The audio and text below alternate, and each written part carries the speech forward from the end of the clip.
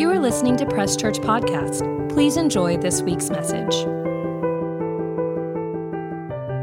Continuing our sermon series, we're going to finish it off next week. We've been talking about the importance of the Word of God. You can put the first slide up. How to study the Word. We're going to just run through kind of what we've been talking about. We're going to, like the scripture says, line upon line, precept upon precept, to show you what we're trying to do throughout this sermon series. The first week, we preached a sermon on the importance of Jesus being the Word of God. You can go to the next slide.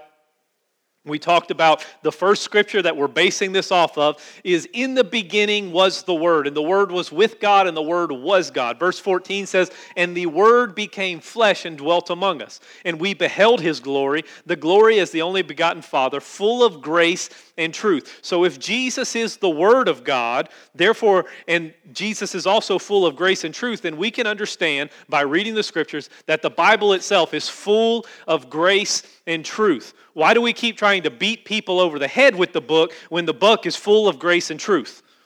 We should be showing people the Word through love with full of grace and truth to help them. So there's some things we talked about in the very first week, things that we established to help us as we went into this sermon series. Jesus is the Word of God. He was at the beginning. Creation happened with Him. We went all the way to Revelations. Remember that? Where we saw that Jesus is sitting on a white horse. He's got a tattoo on his inner thigh. His name is truth. His name is faithful. His name is the Word of God. He's full of grace and truth, which means the Bible is full of grace and truth. So we said that spending time in the Word will help us distinguish, remember in 1 John, the spirit of truth and the spirit of error.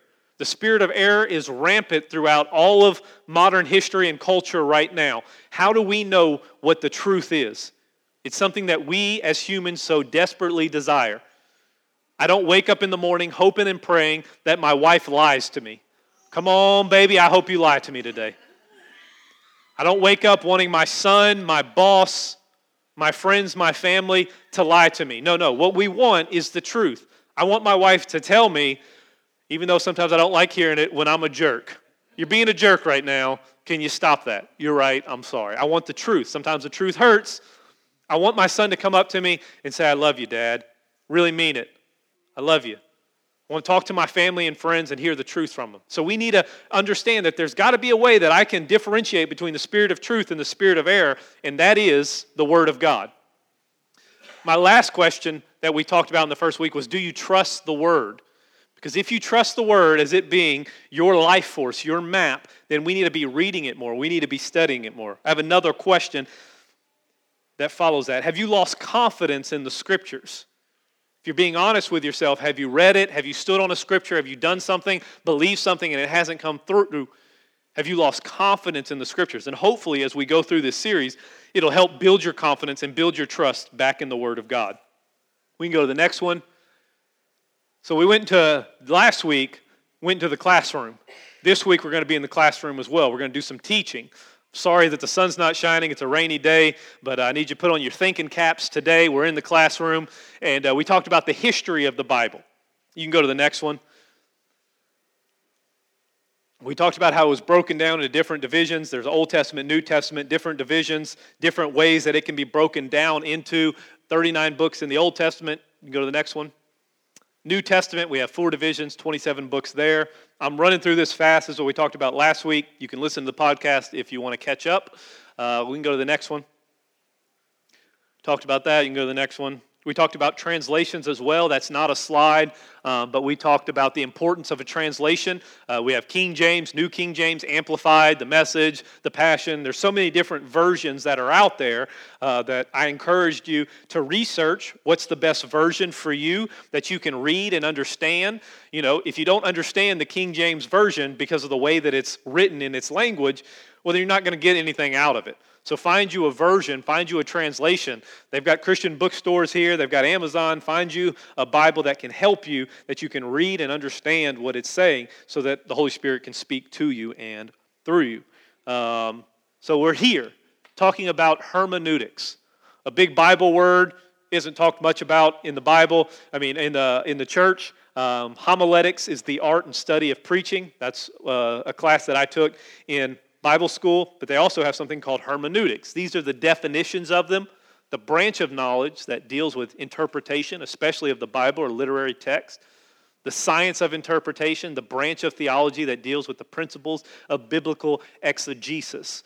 So we're diving into, over the next couple of minutes, and yet last week, the 8 rules or laws of hermeneutics.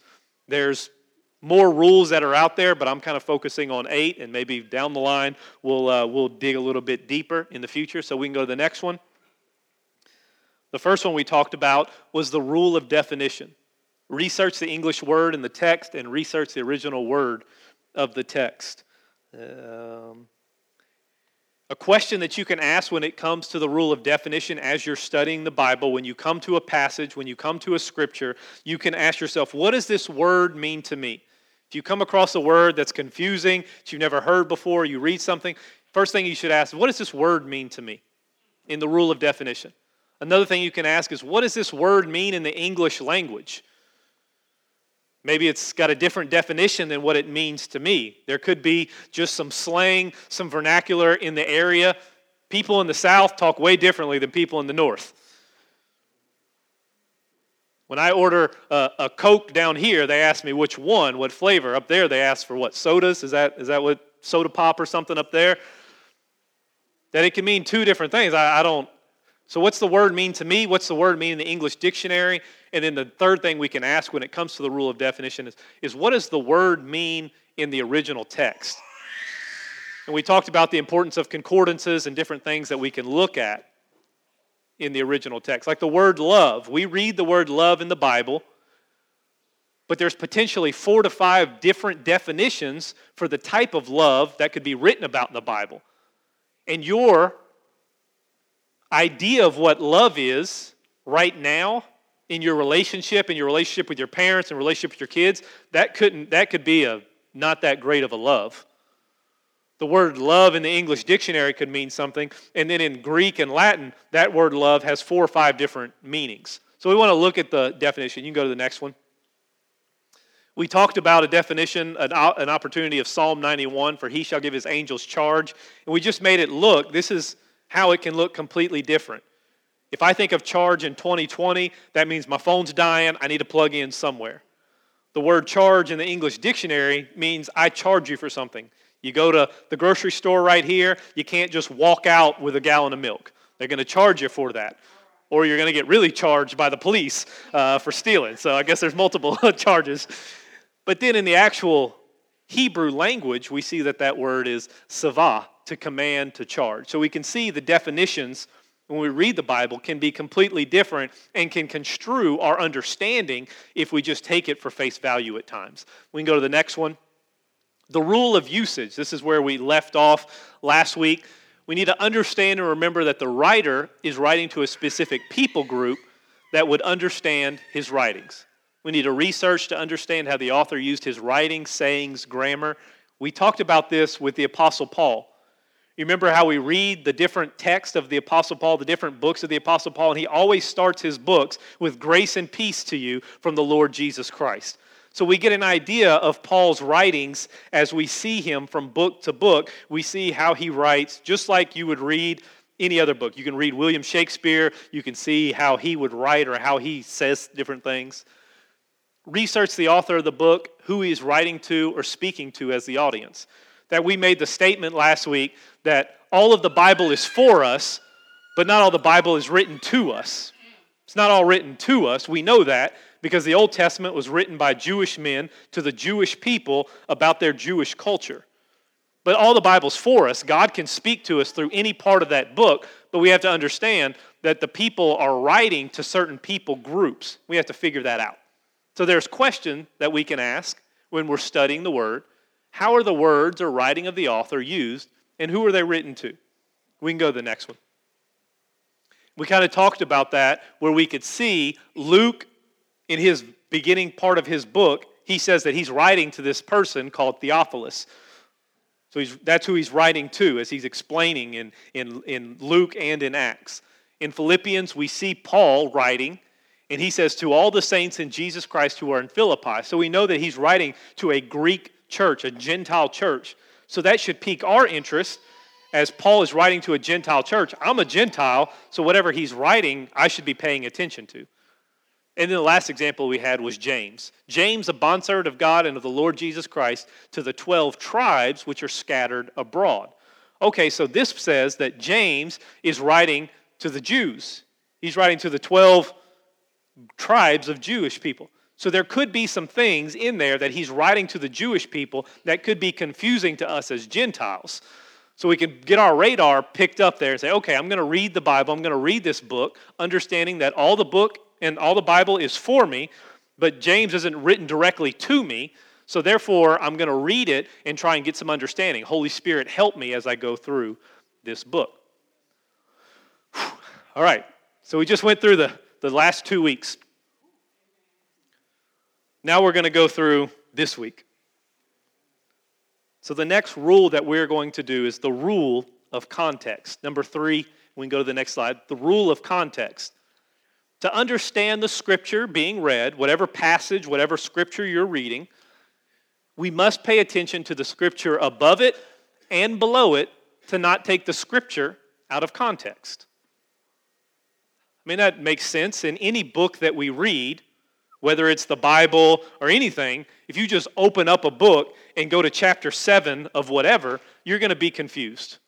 I don't know what's going on. I should go back to chapter 1. I should go back to the introduction and get some context of what's going on so I can fully understand chapter 7. That's all we're saying here in this rule, is if you just dive into the middle of 1 Corinthians, if you just dive into Hebrews, into Genesis, into Psalms or whatever, when you dive into it, sometimes you might not completely understand what's going on. So we encourage you to just read above and below to get an idea of what is going on.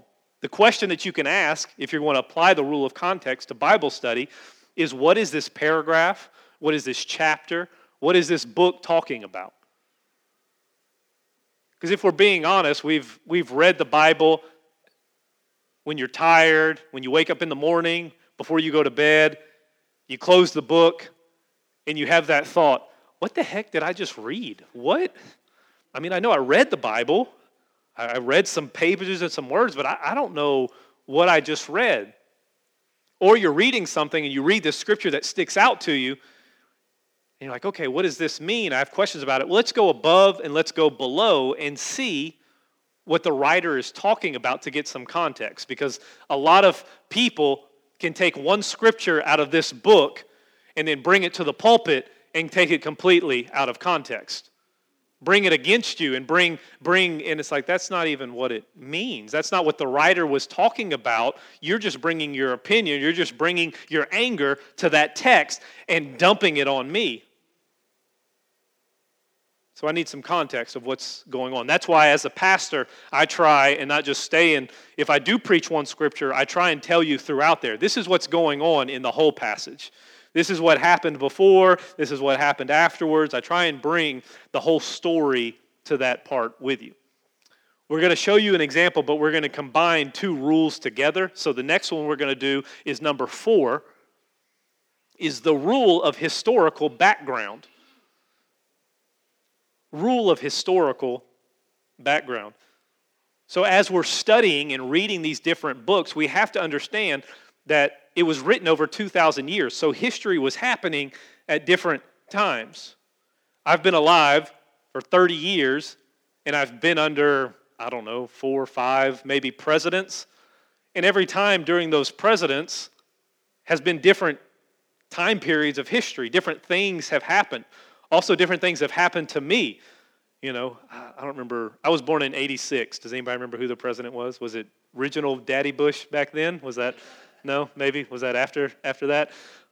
So I was born at the end of the 80s. I don't remember whoever the president was there. I'd have to go back and research and read about what he did, his policies, whatever happened back from 86 to 90. I don't know. I was 4 years old. I wasn't that deep into the politics yet. So we need to research the cultural norms and history of the time period during the passage of Scripture. Some questions that we can ask while we're reading for this is what was going on during that time of the writing? What was life and society like during this time? Something simple to understand this is Jesus in his preaching. Jesus, as he's teaching, he talks about shepherds. He talks about sowing and reaping. He talks about farmers. He talks about widows. He talks about the church. He talks about things that are happening around him. When Jesus is talking in parables and talking about mountains and different things, more than likely, he's near a tree that he's talking about. More than likely, he's near the mountains. So as he's talking to his people, as he's talking to the congregation, he can say, well, it's like a mountain, which is more than likely in the background of him. He had a great background scenery everywhere he went. As he talked about fishing, because the norms of that time, people weren't accountants. People weren't putting on a suit and tie and going to the high-rise building and clocking in and typing on the computer. They were farmers. They were fishermen. They were shepherds. So the stories and the history that he used at that time is what he was talking about, the norms, the cultural norms. So it helps us to understand what was happening during that time. Oh, okay, there were shepherds there. That's why he keeps talking about shepherds. There weren't airplane pilots. He wasn't talking about, in his stories, airplane. He was talking about shepherds. So we have to understand the history of what's happening there. Let's apply the rule of context and let's apply the rule of historical background to this passage right here. Let's go to the next one. 1 Corinthians 14, 34 through 35. Let your women keep silent in the churches. Boy, some people have built their theology on that, huh?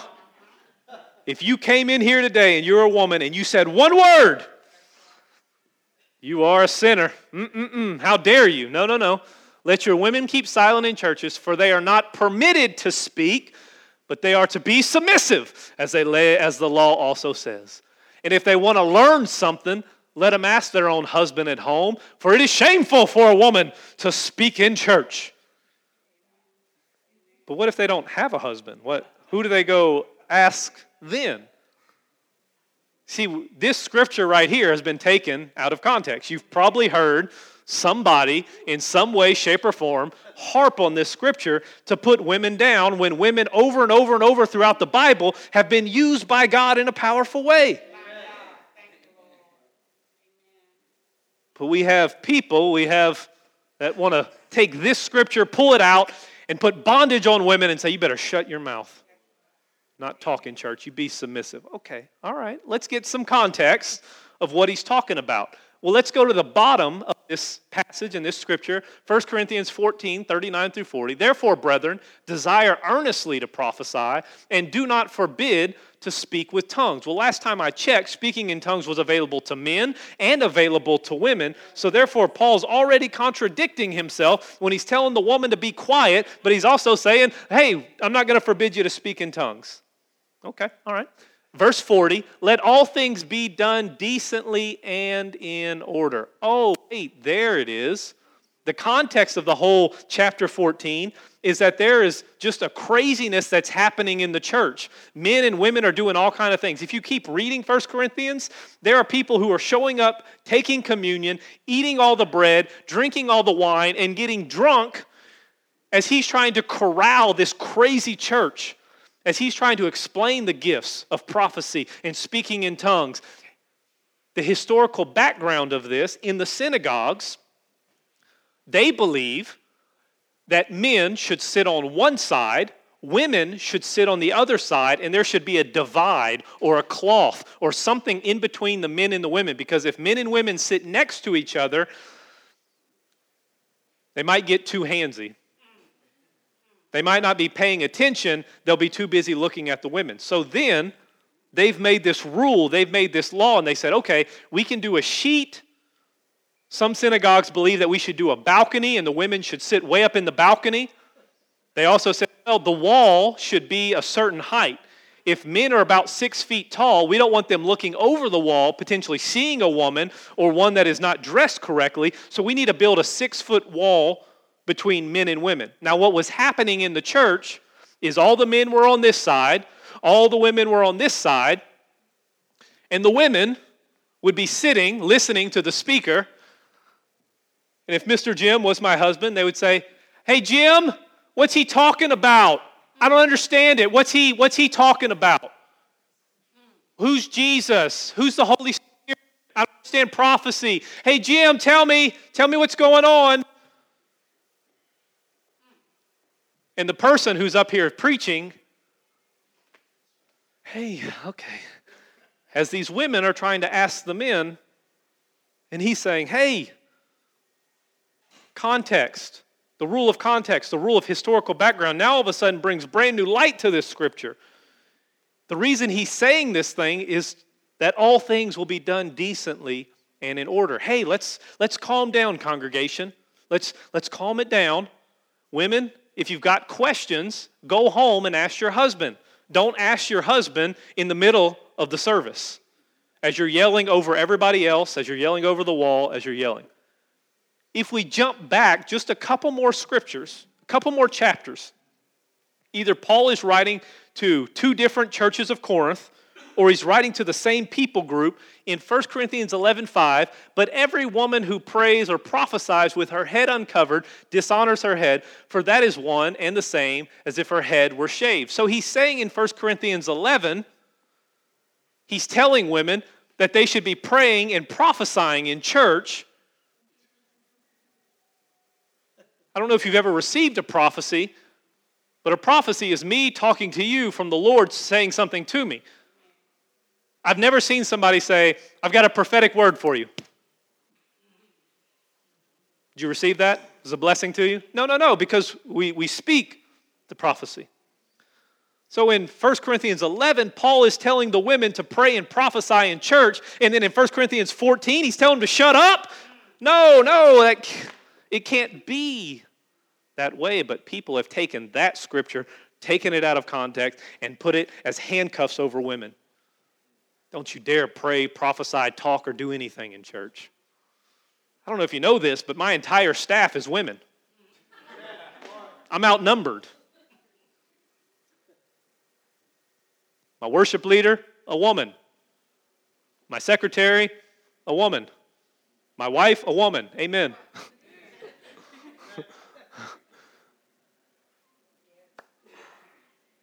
And they're all tongue-talking, God-loving, Bible-believing, strong women of God that I'd have them pray this house down anytime over anybody else. Historical background and context. See how we can take a scripture out of the middle of a book, and boy, we can use that to push our agenda. But if we read the context of it and we read Paul's writing, as he constantly is talking about women throughout all of his books, if you read the end of the books that he writes, he's always saying, I want to say thank you to so-and-so for doing this, for bringing this here, for doing that here. And there's always women scattered throughout there. Paul's not against women. Not against it. So if you came in here and said hi, God bless you. Go ahead and pray and prophesy over some people too. You're allowed to. Let's continue on. Rule number 5, the rule of logic.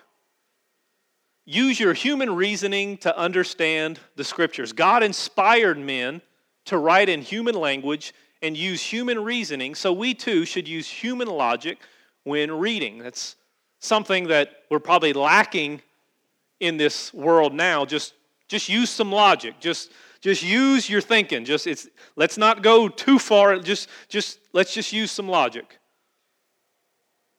In the beginning, God created man and female, man and woman.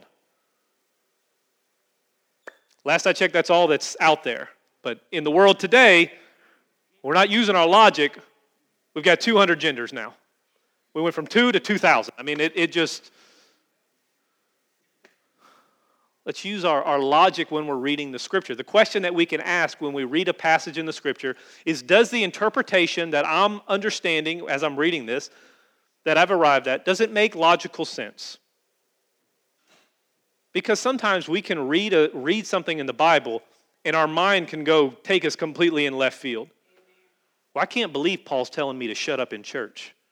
Well, that's not logical. Let's use our different tools and see, is this a logical conclusion? Well, God doesn't heal anybody ever. Healing's not for today. Oh, good. Let's use some logical sense there. Because all throughout the scriptures, we see God healing people. We see in the scriptures that it says Jesus went about doing good, healing all who were oppressed by the devil. Everywhere he went, when people were sick, he healed them. And then Jesus says, I only do what the Father lets me do. I only do what the Father tells me to do. So if he's going about healing all that are sick, if God back in the Old Testament makes the definition of himself, his name is God the healer, God probably wants to heal people. If he made a deviation from going to the cross to stop at the whipping post, to take stripes on his back only for healing, it's probably important to God. And it didn't end when he went up to heaven. God's still in the healing business. When we read the scriptures and we see the theme of healing over and over and over, we can come to a logical conclusion that God still heals, wants to heal, and wants to see you healed in your body. Just using some easy logic, reading the scriptures, when you see that theme repeated over and over and over again, let's just believe that's what the writer's trying to imply. Here, let's look at a set of scriptures in Galatians. The next slide. Galatians 1, 6 through 11. This is Paul writing to the church of Galatia. I marvel that you are turning away so soon from him who called you in the grace of Christ to a different gospel, which is not another, but there are some who trouble you and want to pervert the gospel of Christ. But even if we, that's including Paul saying, even if I show up and do this, or an angel from heaven preach any other gospel to you than what we have preached to you, let him be accursed. Verse 9, as we have said before, so now I say again, just in case you didn't get it the first time, here's a big hint for you when you're reading the Bible. When any writer or Jesus is speaking and he repeats something multiple times, your red flag should be going up saying, I need to listen to this. I need to read this again. I need to understand this. When the writer is repeating himself, there's something that we can catch and receive that needs to be said. As we have said before, so now I say again, if anyone preaches any other gospel to you than what you have received, let him be accursed. For do I now persuade men or God? Or do I seek to please men? For if I still please men, I would not be a bondservant of Christ. Verse 11, but I make known to you, brethren, that the gospel which was preached by me is not according to man. For neither I, verse 12, received it from man, nor was I taught it, but it came through the revelation of Jesus Christ. Why do we have new religions popping up? Mormonism, the Latter-day Saints, Scientology. Why are people showing up saying, I'm the Christ, and why are people believing that? When we can just use our easy logic by reading this scripture where Paul makes the defiant statement that if anybody else brings a different gospel other than what I've brought to you that I received from Jesus, then a curse on them and you don't need to believe them. Paul says, even if I show up later on and I preach you a different gospel than what I originally preached you, then a curse be upon me. So it should be very simple and logical for us to think, okay, the gospel is the gospel. Jesus Christ, 1 Corinthians 15, 3-4, he died for your sins according to the scriptures. He was buried in a tomb. He rose again the third day. That's the gospel. If anybody else comes preaching that other than that gospel to you, then your red flag should be going up. Logic should be going, saying, whoa, false prophet, not real. Whatever he's saying, I need to take a step back. Paul says, a curse be on him. Oh, in case you didn't get it, I'm going to say it again. If anybody preaches another gospel, even if an angel, even if somebody spiritual shows up and says, hey, I got a brand new religion for you. Hey, I'm Jesus in the flesh. Your logic should be firing off. Whoa, something's going on. It's not the gospel that Paul was preaching. Curse be on him. I'm stepping away from this. Just using our logic, just easy human logic as we read the scriptures. And as you're reading the Bible and you come to an idea or an interpretation of what you're reading, just take a step back and say, does that make logical sense? Or am I bringing my own opinion into it? Is it messed up? Rule of logic. All right, we're almost done. Here we go. Are you learning anything? I'm trying not to go too fast, but I'm also trying to go real fast. Let's go to the next one. The rule of precedent. The rule of precedent. What's this rule about? Read how the word or statement was first mentioned and established in the Bible. We, as we read the scriptures, cannot make our own interpretation of a word or passage that has already been established in the Bible. So the question that you can ask as you're doing this is, where is this word first mentioned? So if you're reading further along in the book and you get to the word giving, you get to the word love. We're going to talk about the word blood here in a second. You get to these different words, salvation, you get to the word God, you get to these things, and you're reading it, and you're saying, well, I think God is this or that. Well, let's take the precedent. Just like in a court case, a lawyer's not just going to make a ruling, a judge isn't going to make a ruling, he's going to go back to previous court cases to see what the precedent was.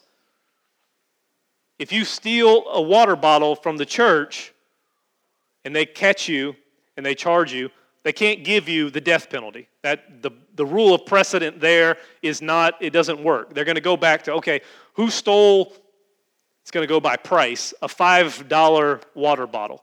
Okay, well that charge is a fine and a month of probation. The judge can't say, oh, you stole the water bottle? Death penalty.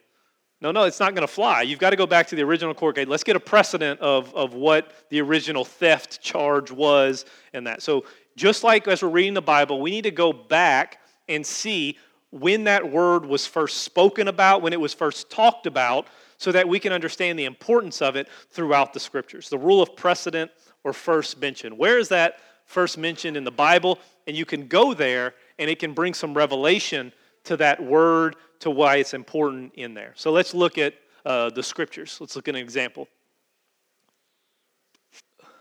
You can go to the next one. So we're going to look at the rule of precedent, the word blood. When was the word blood first talked about? In Genesis 4, chapter 10. And he, being God, said this, as he's talking to Cain after he killed Abel, "What have you done? The voice of your brother's blood cries out to me from the ground." Now we're going to combine some of the 8 rules of homiletics here. I want to show you how we can take all of these and kind of build an idea and an interpretation. So we're going to go to the rule of definition. I'm thinking about blood. I'm reading about blood in the Scriptures, so I want to go back to where it was first mentioned. So what does the word blood mean in Hebrew? It's not a cuss word right here, but we're going to go ahead and say it. Bear down with me. The word in Hebrew is dam. D-A-M is the word blood. It means blood. It also means figuratively wine. Oh, wow. So now I see the importance of wine as well. Whenever I'm reading throughout the Scriptures, I can infer that wine and blood have an importance together. Oh, well, I do see that in communion. I see how Jesus talks about the wine in his blood. Okay, so you see the correlation. You can see it going throughout the Scriptures, the importance of wine, how it pertains to blood, the importance of blood, that God makes at the very beginning of time a very important stance on blood, because he says, what have you done? Abel is not speaking. Abel's dead. Abel's body isn't speaking. What is speaking to God? The blood, your brother's blood, cries out to me from the ground. So therefore, we can establish some things that blood is important to God. We can establish that blood actually speaks and that God hears what blood is saying. That's a kind of a rule of inference. We'll talk about that in a minute.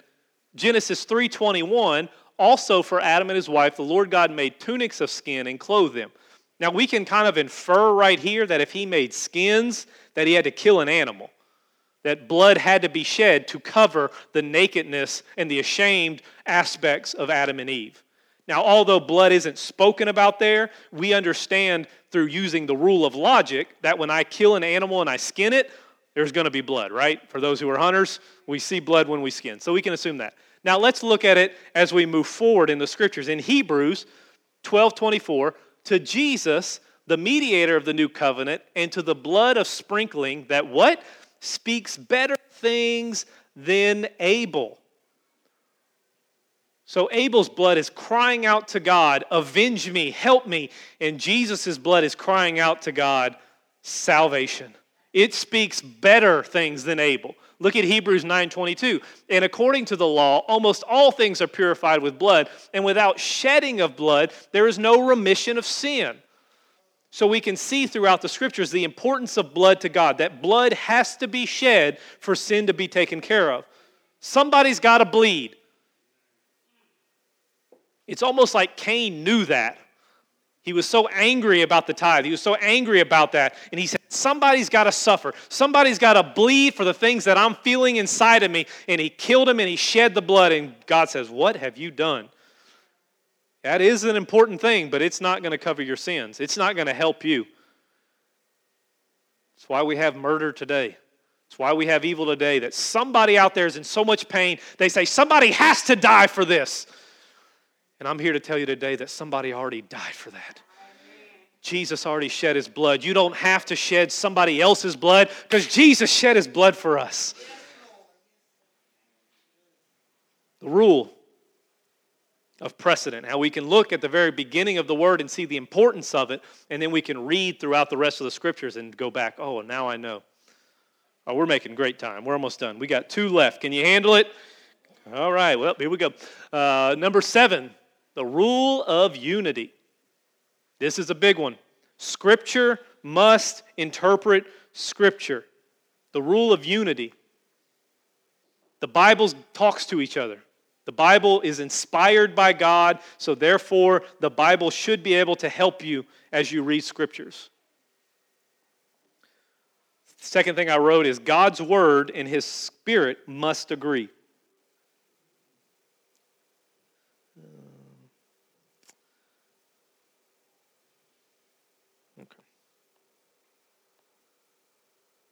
Scripture must interpret Scripture, the rule of unity. That we believe the Bible is one book that God has put together to tell us one story about Jesus that we can read. So if I get to a passage that I'm confused about or that is conflicting, then there should be another Scripture that should help me understand what's going on. If I'm reading the Bible and I feel like the Bible is causing me confusion, it's not the Bible, it's me. I need to figure out how to clear up that confusion. I need to wrestle with the text to find out. I need to dive a little bit deeper. There's something that's speaking to me and I say, well, I don't know about that. That doesn't make sense. I don't like that or whatever. Is that real? Does that apply to me? Well, I need to go to other parts of the Bible and see and make sure. This is another big thing that you can use in the world of prophecy. If you've ever received a prophetic word or somebody's spoken over you prophetically, God's Spirit and God's Word go hand in hand. So if somebody does prophesy over you and you say, well, I don't know, is that right, is that wrong? I should be able to go to the book and get some clarity on if that prophecy is in line with God's Word. Your Spirit should also help you. Remember, the Holy Spirit is your comforter. He's your teacher. He's going to teach you all the things that Jesus has said and done, that the Spirit and God's Word go hand in hand. It's kind of hard for me when prophets come out and prophesy doom and gloom. It's kind of hard for me when they come out and say, Hurricane Katrina hit New Orleans because of all the sin there. Well, God's got terrible aim because Bourbon Street stayed open the entire time. There was a bar on Bourbon Street that stayed open 24/7 while Hurricane Katrina went there. And it killed all of these poor people. Didn't touch the sinners at all. Well, the fires in Australia, the fires in California, that's God's judgment. That doesn't line up with what the Bible says. Jesus went about doing good. So when you hear these prophetic words, or you receive a prophetic word, you can go to the Bible. The Holy Spirit and God's Word, they go hand in hand. The rule of unity. Scripture interprets Scripture. Here's a question we can ask. Is there another Scripture that supports my understanding of this passage? As I'm reading the Bible and I come to this conclusion of this is what the writer's saying or this is what God's trying to say, is there another passage that's out there? If I read a section of Scripture and I come to the conclusion that God doesn't heal or God doesn't save, you know what? Salvation isn't for all people. Okay, that's the conclusion. Okay, I should be able to go to other Scriptures and confirm that. Or I should go to the scriptures and be like, no, for God so loved the world, he gave his only son. That God came to save us all. Whoever calls upon the name of the Lord shall be saved. Rule of unity. Let's go to an example. I actually used this a couple weeks back when I was preaching in December on this passage, Galatians 2:5. I don't know if you remember this sermon. To whom we did not yield submission even for an hour, that the truth of the gospel might continue with you. So I saw the truth of the gospel, and I said, okay, is that spoken about anywhere else? Let me go look throughout Paul's writing to see if he talks about something similar to that phrase, truth of the gospel. Scripture is going to interpret Scripture to give me some more understanding of what the truth of the gospel means. A chapter later, he writes in Galatians 3:1-3, O foolish Galatians, who has bewitched you that you should not obey the truth, before whose eyes Jesus Christ was clearly portrayed among you as crucified. This only I want to learn from you. Did you receive the Spirit by the works of the law or by the hearing of faith? So he equates the truth with Jesus Christ and him being crucified. Okay, that's the truth of the gospel. He also writes to the church of Ephesus, a completely different church, a completely different book. In him you have also trusted after you heard the word of truth, the gospel of your salvation, in whom also, having believed, you were sealed with the Holy Spirit of promise, who is the guarantee of our inheritance until the redemption of the purchased possession to the praise of his glory. So we can see how Scripture interprets Scripture, how I can look at a phrase, how I can read something and go and look somewhere else in the Scriptures to help me define what's going on and what's happening. The rule of unity. We're at the last rule, rule number 8. Say, thank God. All right, here we go. Last one. Oh, we're making great time. Y'all might even get out early. Rule of inference. The last rule, we did 8 rules of hermeneutics. The rule of inference. A fact in the Bible reasonably implied by another fact. A logical sequence and a logical consequence. From what is read, here's the question we can ask ourselves, can I derive or infer this understanding from the facts of the passage? That as we read the Bible and we use our logic and our understanding, we can take a step to understand a little bit more. I can infer some things. So we see when Jesus calls the Apostle Paul, he goes to his mother-in-law's house who is sick and heals him. So I can use the rule of inference to infer that Paul had a wife. It's not too far of a stretch to where I'm saying, women should never speak in church. It's not that far of a stretch, but I can take some scriptures and read, okay, Paul has a mother-in-law, she's sick, Jesus heals, they're at a house, so therefore I can use this rule of inference to infer Peter had a wife. We can just take a little bit of steps to understand the context of the scriptures. It's not written about. We never see Peter's wife's name in the book, but we can infer that that's there. Let's look at this famous scripture, the last scripture we have, John 3:16-17. For God so loved the world that he gave his only begotten Son, that whosoever believes in him should not perish, but have everlasting life. For God did not send his Son into the world to condemn the world, but that the world through him might be saved.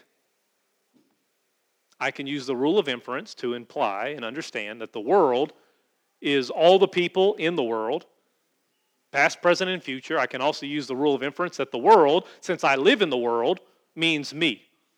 See how we're not going too far out of the boundary of understanding the text, but we can take a little bit of a step out to understand that the scriptures, for God so loved the world, okay, well, I'm in the world, so therefore that also applies to me. So that means, for God so loved Jeremiah land, that he gave his only begotten Son, that whosoever believes in him should not perish but have everlasting life. For God did not send his Son into the world to condemn Jeremiah land, but that the world and Jeremiah land might be saved through him. The rule of inference, that we can take a little bit of steps as we're reading, because there's going to be parts in the scriptures that not everything is expounded upon, not everything is explained. And so we can just take some logic, the rule of logic.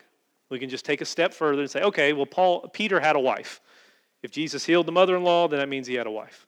It says here in the scriptures that God loved the world. Well, I live in the world, so that must mean God loves me. That must mean he died for me. That must mean that scripture is me. That also means for all the people groups in the world. I can't be racist against a certain people group because God died for the whole world. See how I could take one little step outside of the Scriptures and make an inference and understand, oh, okay, now I can see that how this Scripture opens up. The 8 rules of hermeneutics. The rule of definition. What does this word mean to me? What does this word mean in the English language or the original text? The rule of usage. How are the words and writings used by the author, and who is it written to? The rule of context. What is this paragraph, chapter, book talking about? The rule of historical background. What was going on during the time of the writing? What was life and society like during this time? Number 5, the rule of logic. Does the interpretation that I have arrived at make logical sense? The rule of precedent. Where's the first mention of the word in the Bible? Number 7, the rule of unity. Is there another scripture out there that supports my understanding of this passage? Number 8, the rule of inference. From what is read, can I derive or infer this understanding from the facts of the passage? Homiletics, hermeneutics. These things will help you as you study the Word. We've given you, and we still have some on the white thing out there, if you want the folder, the little pamphlet for reading the Bible in a year using the 5-day method, as you can read that and understand that. But these are steps right here that as you're studying the Word, as you're reading, that you can go deeper into it. And you can take some more truths, some new revelations that you haven't read or seen before. So I want you, whatever you're doing in your Bible reading, that's great. I just hope that you can take these, apply them to your life. So we preached 2 weeks ago. We've taught these last 2 weeks. And next week I'm going to preach to you about the power of the Word. I want to show you in the Scripture the importance and the power of the Word. Why it's so important to get this book inside of you and get this book out of your mouth. That the more you put it inside of you and the more you speak it, the more it's going to help you and change your life. So that's how we're going to finish off the series, talking about the power of the Word. Amen? Let's stand up today. Y'all did great class. You get an A+ and a sticker. We'll give you some stars on the way out. Father, we thank you for today. We thank you that we can read your word, we can study your word, that we have the ability through the power of the Holy Spirit and through the knowledge base of hermeneutics to go deeper in your word, that we can read and understand and get full of grace and truth in our life, because that is what we ultimately need. We need you, Jesus, and with you, Jesus, comes a fulfilling of grace and truth in our lives. So as we read this word, as we step into this new understanding of Bible reading in 2020, we expect, Father, to hear your words, to hear your voice. Holy Spirit, teach us, guide us, help us in all things that we do. Father, I thank you that everyone here has the mind of Christ, that they understand what you wrote, what you speak, what you say, Father, because the Spirit that is in them is the same one that rose Christ from the dead. Father, I thank you that everyone here and those who aren't here are healed by those stripes of Jesus. Father, we speak your word, we send your word, and we let it do what it's supposed to do. That the word that we have presented today, it says in your word, it will not fail, Father. It will not go by the wayside, but it will fall on good ground in our hearts, and it will bear fruit, some 30, some 60, even 100-fold. Father, I thank you that everyone here is the head and not the tail. They're above and not beneath. They're blessed in the city and blessed in the field. They are blessed where they are right now, and they are blessed in the future that you're bringing them into. The Scripture says that everything they put their hands to must prosper in Jesus. And finally, Father, I think your Scripture says that you call us the salt and light of the earth. We are a city set on a hill. We do not bring the spirit of error. We bring the spirit of truth in Jesus, and we emit the fragrance of the of Jesus everywhere we go, according to your word and according to your scriptures. Use us this week to help and bless people as we go out into our work week and into our families' lives. Protect your people, cause them to prosper in everything they do. Keep them safe through as they travel. In Jesus' name, amen and amen. Thank y'all so much. God bless you. We love you. We'll see y'all.